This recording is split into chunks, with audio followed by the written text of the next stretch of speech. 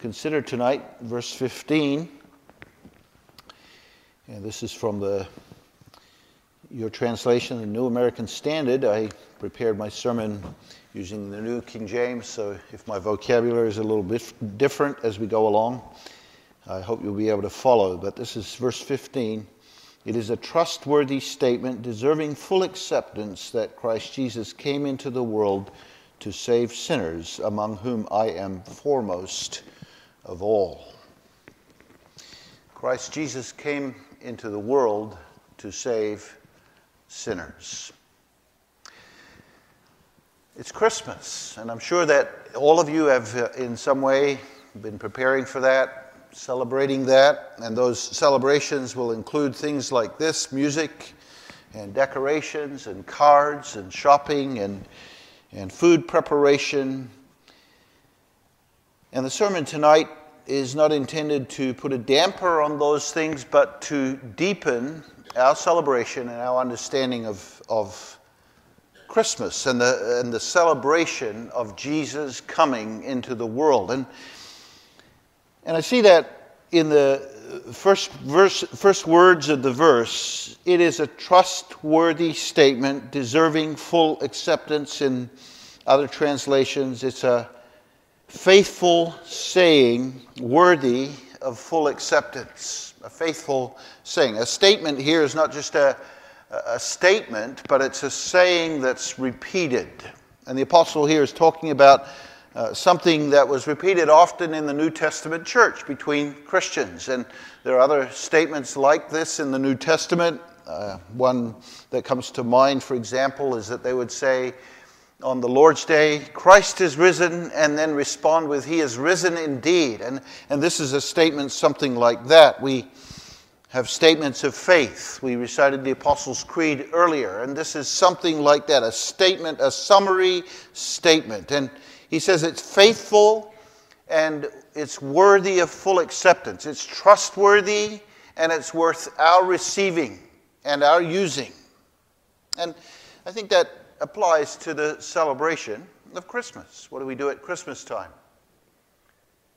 We sing and we listen to a lot of music, and it's telling the story of the birth of Jesus and the significance of His coming into the world. And with those songs, we are repeating things over and over. And that's what a Christmas carol really is. And we have something like that here in this statement. Christ Jesus came into the world to save sinners. Something which is worth repeating over and over again. And let this be our song. Let this be our celebration of the birth of Jesus. And I want tonight just to think through the words and the ideas in the text itself, praying that God will use this to shape our remembrance of the birth of Jesus. So let's consider tonight, Jesus came for sinners. Three things. First, the great sinners for whom He came. Second, the gracious Savior that He is. And then third, the comfort that there is in this for us. The comfort and, along with that, the hope. A lot of the celebration of Christmas is a repeating of the stories of the Nativity.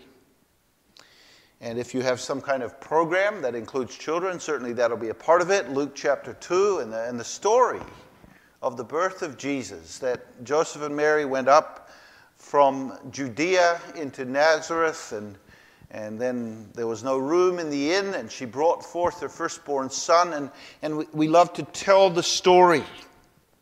And it is a beautiful story, not just a sentimental story, but a wonderful story of God coming into the flesh, coming into the world of man, as a man.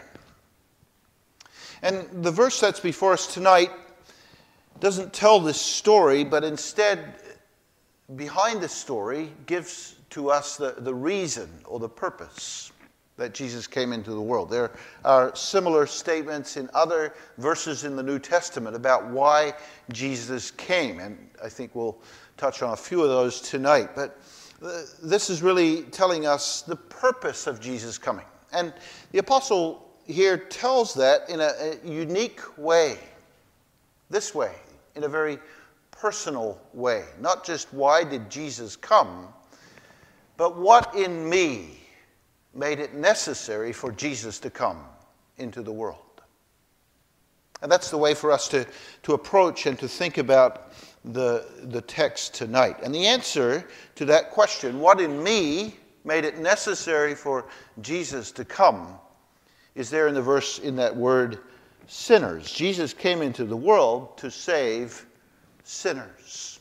And we want tonight to, at the beginning, understand what is meant by that word. But not just in an abstract and a technical way. What does the Bible say about sinners? We could answer that in an abstract, technical way. The Bible teaches that sinners, and here's the meaning of the word sinner, sinners are those who have missed the mark. They've missed the created purpose of God for them. God made man in the beginning in his image as the highest of all the creatures to consciously praise him and to love him with all his heart, mind, and strength. And the sinner is one who does not live up to the purpose for which God has created him, because he loves himself or he loves something else and makes an idol of something else other than God. And that's sin. Sin is to miss the mark of the glory of God, which is God's created purpose for us. And we know that sin came into the world because of Adam and Eve, our first parents. God set for them the standard of obedience, and he forbade them to eat of the tree of the knowledge of good and evil, but they did it. They disobeyed God, and they didn't love him with a perfect heart. They fell short of the glory of God. And the result, we know, is that the entire human race is plunged into sin. And we're talking here about important biblical ideas: total depravity, original sin.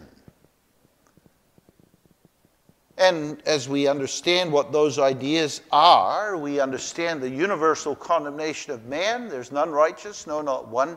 And that this makes necessary the birth of the Savior. He must come into the world for fallen humanity.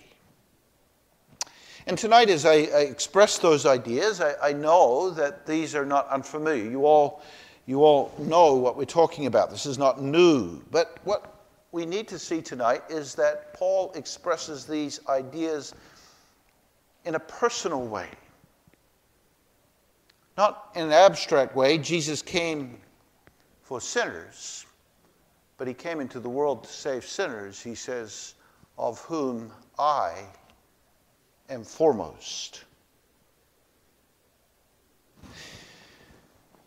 It's important that we recognize that, because it's possible that someone, I'll say, is familiar with the Christmas story and the necessity of God sending his Son into the world, even is familiar with man's fallen state and hopelessness, and that he needs a Savior, and is maybe even relieved to hear of the birth of the Savior to deliver man, but never embraces that personally, never understands his own need of the Savior.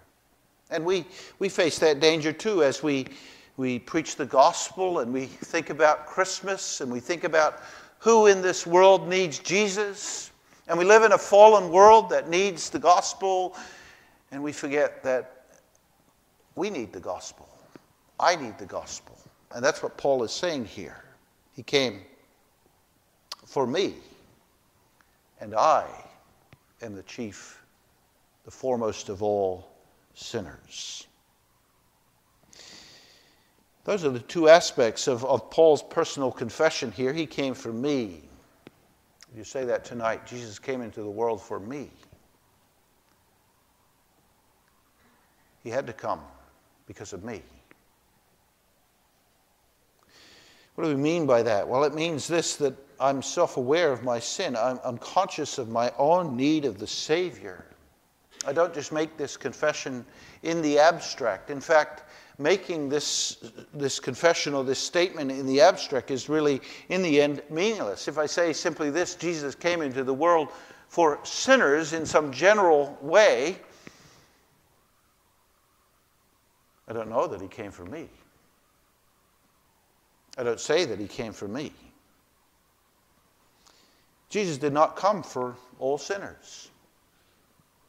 Jesus came for specific sinners, and the Bible makes clear that in the statements of Jesus himself, all that the Father has given to me, that God entrusted to his care, the salvation of those whom he had loved and chosen eternally, and he came for them. And the question for us tonight is not this: does man generally need Jesus?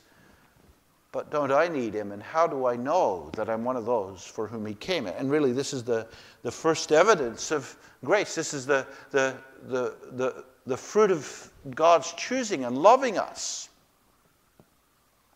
that we acknowledge our sin, that we see that we ourselves are desperate. I am desperately in need of the Savior.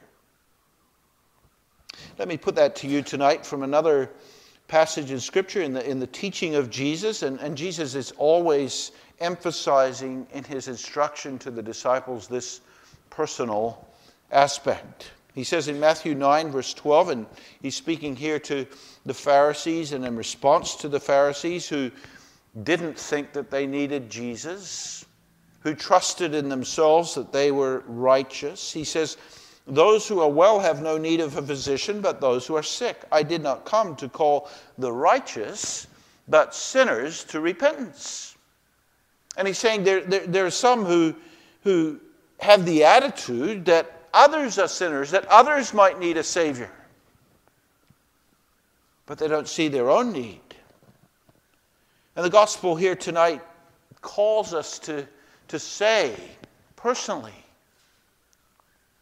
when I look at all the sinners that are there, I'm foremost of all. I'm most in need of the Savior. And then with the eye of faith to look at the Savior. Jesus, I said, emphasizes that personal aspect in his ministry. Think of John chapter 8 and the woman that's caught in adultery. And these Pharisees and Jewish leaders stand around and they condemn her. And they want Jesus to condemn her. And he says, "Which of you is without sin?" And he means this sin. Look at yourself. He says in Matthew chapter 7, "Take the beam from your own eye before you consider the sliver in your brother's eye." And that's what Paul is applying here as he thinks of Christmas. Jesus came into the world for sinners. And I needed him to come. And Paul expresses that here in a really, I suppose you could say, unexpected way. When he says, "Among whom I am foremost of all." I'm the chief of sinners. Do you say that tonight? As you think about sinners in this world. Now, Paul doesn't mean here that he committed the worst kinds of deeds that could ever be committed. He's not saying I'm the foremost of sinners, I'm the worst of sinners because I persecuted the church. If that's what Paul was saying, then we could simply dismiss this and say, well, this is with application to Paul, but I don't make this confession and I don't need to make this confession. No. There's certainly, in the history of the world, people who have committed crimes greater than what Paul was guilty of. So what's Paul saying here? He's saying this as one who knows his own sinful heart. He's saying this as one who's familiar with sin first and foremost when he looks within. He judges sinfulness not simply by the external deed, what people do, but by its source within. And he understands within himself the emptiness, the brokenness, the rebellion, as he calls it in Ephesians 2, the deadness, the hopelessness of his own heart. That's what he means here when he says, "Of whom and among whom I am foremost." That's an interesting expression, isn't it? You might expect him to say, "I was foremost. I was, but he says I am. I still am. And he means by that I remain in my own consciousness the foremost of sinners. And Paul, in the context, talks about his persecuting the church, doesn't he? And he says, I did it in ignorance, not there to, we could say, justify what he did or minimize what he did, but he means this, that in our state of ignorance, in our state of unbelief, this is who we are. We are haters of God. We're haters of his church. This is who we are, by nature opposed to Jesus Christ and the gospel. And so I need the Savior. Do you know yourself tonight as foremost of sinners? Or we could put it this way, do you understand the potential for sin in your own heart? The Bible says, Jeremiah 17 verse 9, the heart is deceitful above all things and desperately wicked. Who can know it? Jesus says that out of the heart proceed evil thoughts and murders and adulteries and thefts and false witnesses and blasphemies. Do you recognize that in yourself? And then your need of Jesus. I'm a sinner. Foremost, most prominent among sinners. We're very good, aren't we, at, I'll say, making it look otherwise. Putting on a very good display. But what's going on in the heart? Calvin says that the heart is a sin factory. In it we imagine, we lust, we fantasize, we hate. We envy, we're spiteful, we're angry. And it's frightening, isn't it, to look within and to see that in myself. So I need him most. That's what Paul is saying here. I need him most. How did Paul see that? Well, it was because he walked close to God. And it's as we walk in the light that we see our own darkness. So tonight, do you see that? Great sinners. But that's not the end, is it? Jesus Christ came into the world to save sinners. And that's the beautiful message that comes to us tonight from this passage. We sometimes might think to ourselves, they shouldn't have a place in the church. Jesus came for sinners. And we tend to despise or even to look down on some of the, we could say, socially disadvantaged in society, or people that live in some reckless way, immoral way.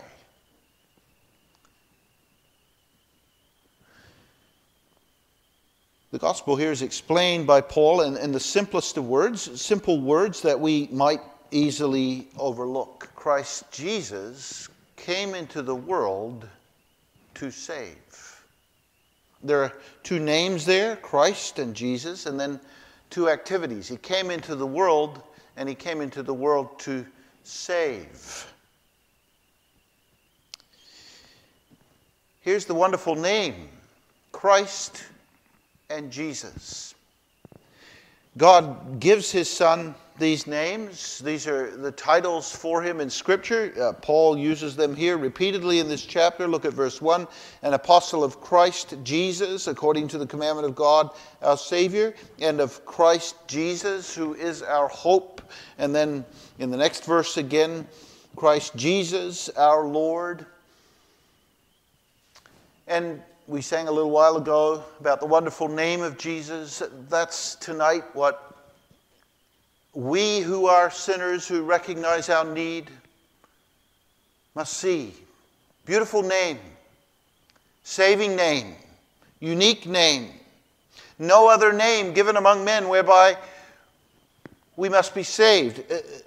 Wonderful Counselor, Mighty God, Everlasting Father. This is the name that he's called. And God shows us his name. God tells us his name so that we might know him. Think of Moses when he's called to bring Israel out of Egypt. He says, well, what's your name? What do I tell them? And he says, I am that I am, Jehovah, the covenant God. This is my name.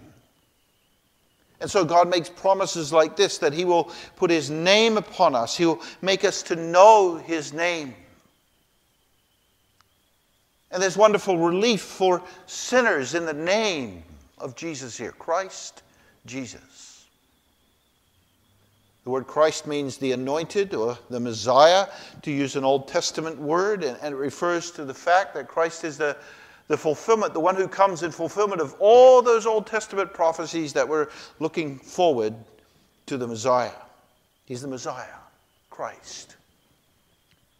And as the Messiah, he's the one who is appointed by God.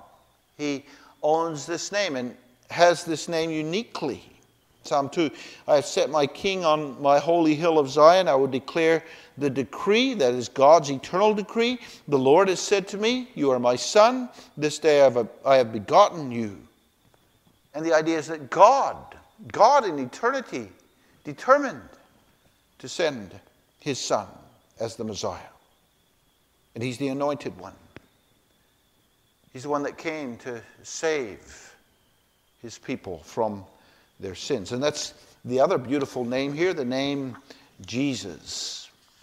It's a more common name. It's the name that parents would give to their children, but God himself gave this name to his son as his personal name. Matthew 1 verse 21, the angel said, you shall call his name Jesus. It means that Jehovah himself is Savior. Jehovah saves. And because he was God's son, God gave him this name. And what a wonderful name for sinners. God calls his son's name Savior, Jesus. Do you know the name? Do you rejoice in the name? Do you find the name wonderful? Christ Jesus. He came into the world. We sometimes might say that about when a baby's born. He came into the world on this date, but really what we're saying is he came from mother's womb into this physical world. When it says here, Christ Jesus came into the world, it means he came from eternity. He came from the heights of glory. He came from the Godhead. He came from the eternal existence that he had as the Son of God, in which he possessed all the glories of the Godhead. And Philippians 2 says he made himself of no reputation. He looked on our needs.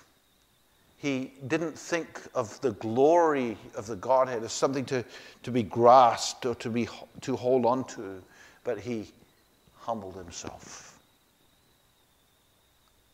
And that's the beautiful idea. He came into the world, not just his eternity, but it's this, that God when he decreed or ordained a solution for man's sin, didn't do it as a president or a project manager from a distance, but he said, I will come myself into the world of man. I will come myself. And this is the condescension and the grace of God. He comes as God into the flesh. He came into the world. Jesus came into the world. He came into the world. The world here is not just this earthly creation, but the idea of world in the Bible is an idea of a system or an organization. And think of the world that he came into. Under the curse of sin and under the dominion of the devil, a world that was in its moral and spiritual character opposed to a system, opposed to God. He came into that world. He took the curse of that world on himself. He came into the world. And this goes back, doesn't it, to the very first promise of the coming Messiah. Enmity between you and the woman and your seed and her seed. And in that enmity, he would crush the head of the serpent. He came into the fallen world. Christ Jesus came into the world to save. That was his purpose in coming. There are two aspects to that. He came to save us from something. We've talked about what that is already, sin. He came to save us from sin. And we can think here of all the different aspects of sin, the guilt of sin, the punishment that sin deserves, the power of sin, the consequences of sin in our lives, the eternal consequences of sin, the wrath of God that sin brings on humanity, the death which is the necessary consequence of sin. He came into the world to save us from our sins. And now what we see is that as he comes into the world in Bethlehem, the cross is already in view, because there at the cross he must remove the weight and the curse of sin. And we see that reflected in Bethlehem. There was no room for him in the inn. He was wrapped in swaddling clothes. He came to his own, and his own received him not. He came into a world that would reject him. But he came as the powerful one to conquer and to overcome that rejection. He came to save us from our sins. To save you from what your sins deserve. To save you from the power of sin. To save you from the consequences of sin. You've said, he came for me. And he came to save us unto something, and that's life with God. Hebrews 2 puts it this way, that in his coming he comes to bring many sons to glory, and that in bringing them to glory, he is not ashamed to be called their brother. Think of that. Christ comes into this world, and then as he, as it were, ascends to glory, he brings us with him.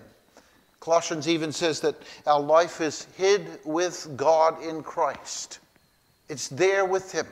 That's our place. That's our home. Our citizenship is in heaven. And he's not ashamed of us. What's it going to be like when we come to heaven? Perhaps we'll be ashamed. Perhaps we'll see somebody else there and think, what are they doing here? And Christ's not ashamed. Not ashamed. So he brings us through forgiveness and righteousness to glory. Christ Jesus came into the world to save sinners. There's comfort and there's hope in the message of Christmas as we think about this saying that's worthy of receiving and worthy of repeating. And the comfort is really there in those ideas, a trustworthy statement deserving full acceptance. If I would ask you, what do you think of the things that the Bible says? You would use a description, something like that, to describe everything that's in the Bible. It's trustworthy. It's worthy of full acceptance because it's God's Word. But here, the Holy Spirit earmarks, as it were, this one statement. Christ Jesus came into the world to save sinners. And he says to us, say that. Say that over and over. Say that over and over to yourself, because he knows that we need to hear that, and that we need to hear that again and again.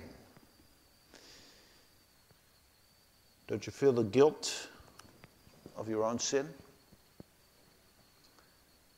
And wonder sometimes, as you've fallen into sin again and again, can I really be forgiven?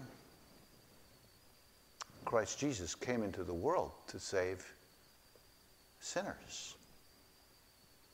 Don't you sometimes experience the brokenness of sin in your life as sins of the past have their consequences in the present, or you have to deal with brokenness in the different ways that sin has affected has affected our existence in this world? And there's brokenness in families, there's brokenness in relationships, there's brokenness in the workplace, there's brokenness in the world around us. We need this. We need to say it. Christ Jesus came into the world to save sinners. Don't you find yourself weak in the face of temptation?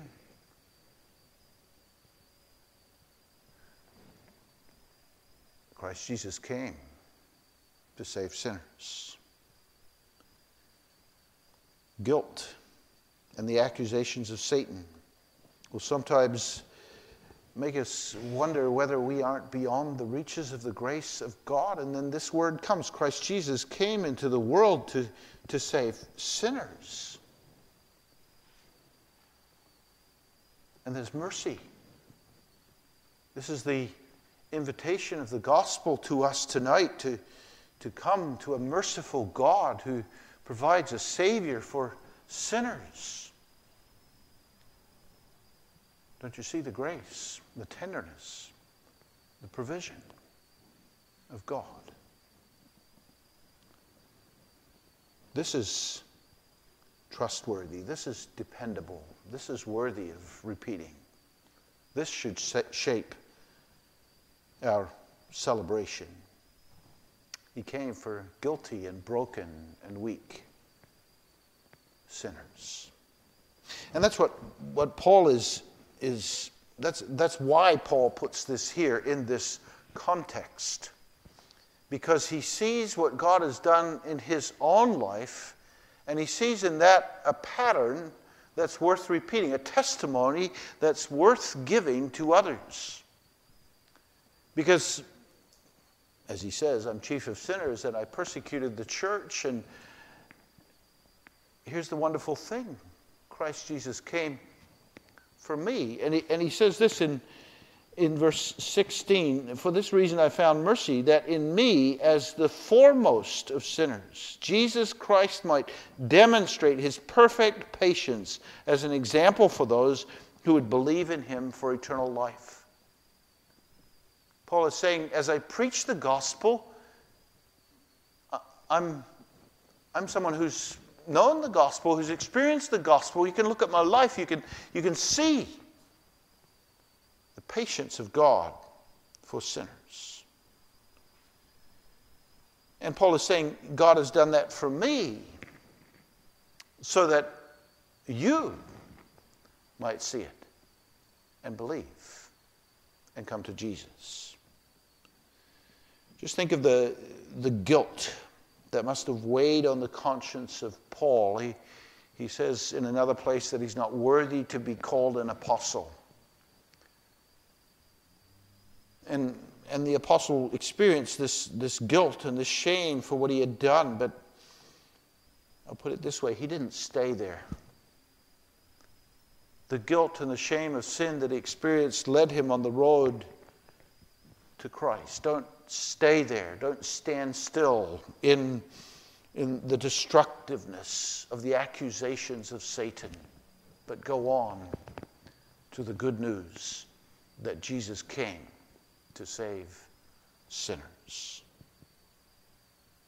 And there's hope in that message too, isn't it?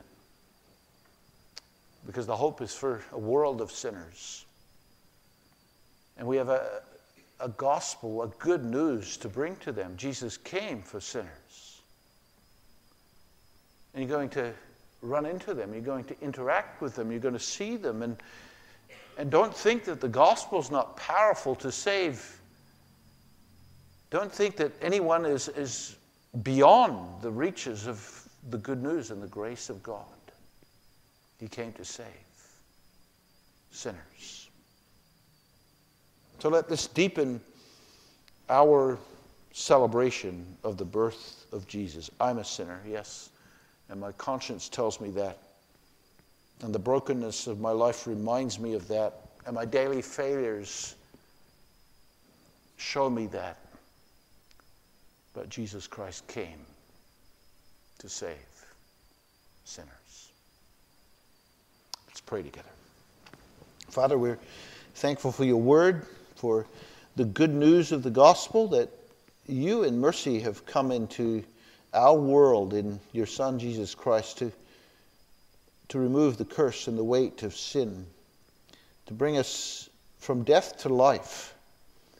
And we're thankful, Father, that this message, this good news, is repeated over and over throughout history in the gospel and in the scriptures for us to believe, as we struggle with sin and with the accusations of the conscience. Help us, Father, to believe this word and to live in its hope. We ask it for Jesus' sake. Amen.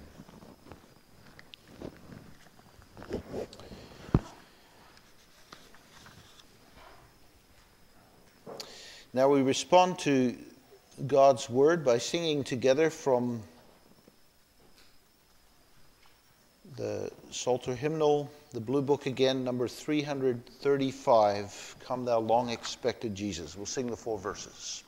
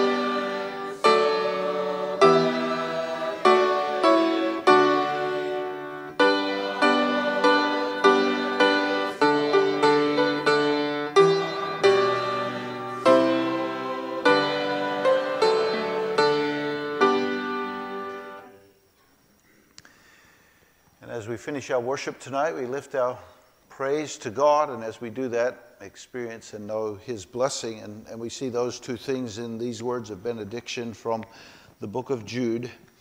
Now to Him who is able to keep you from stumbling and to make you stand in the presence of His glory, blameless with great joy, to the only God our Savior, through Christ Jesus our Lord, be glory, majesty, dominion, and authority before all time, and now and forever. Amen.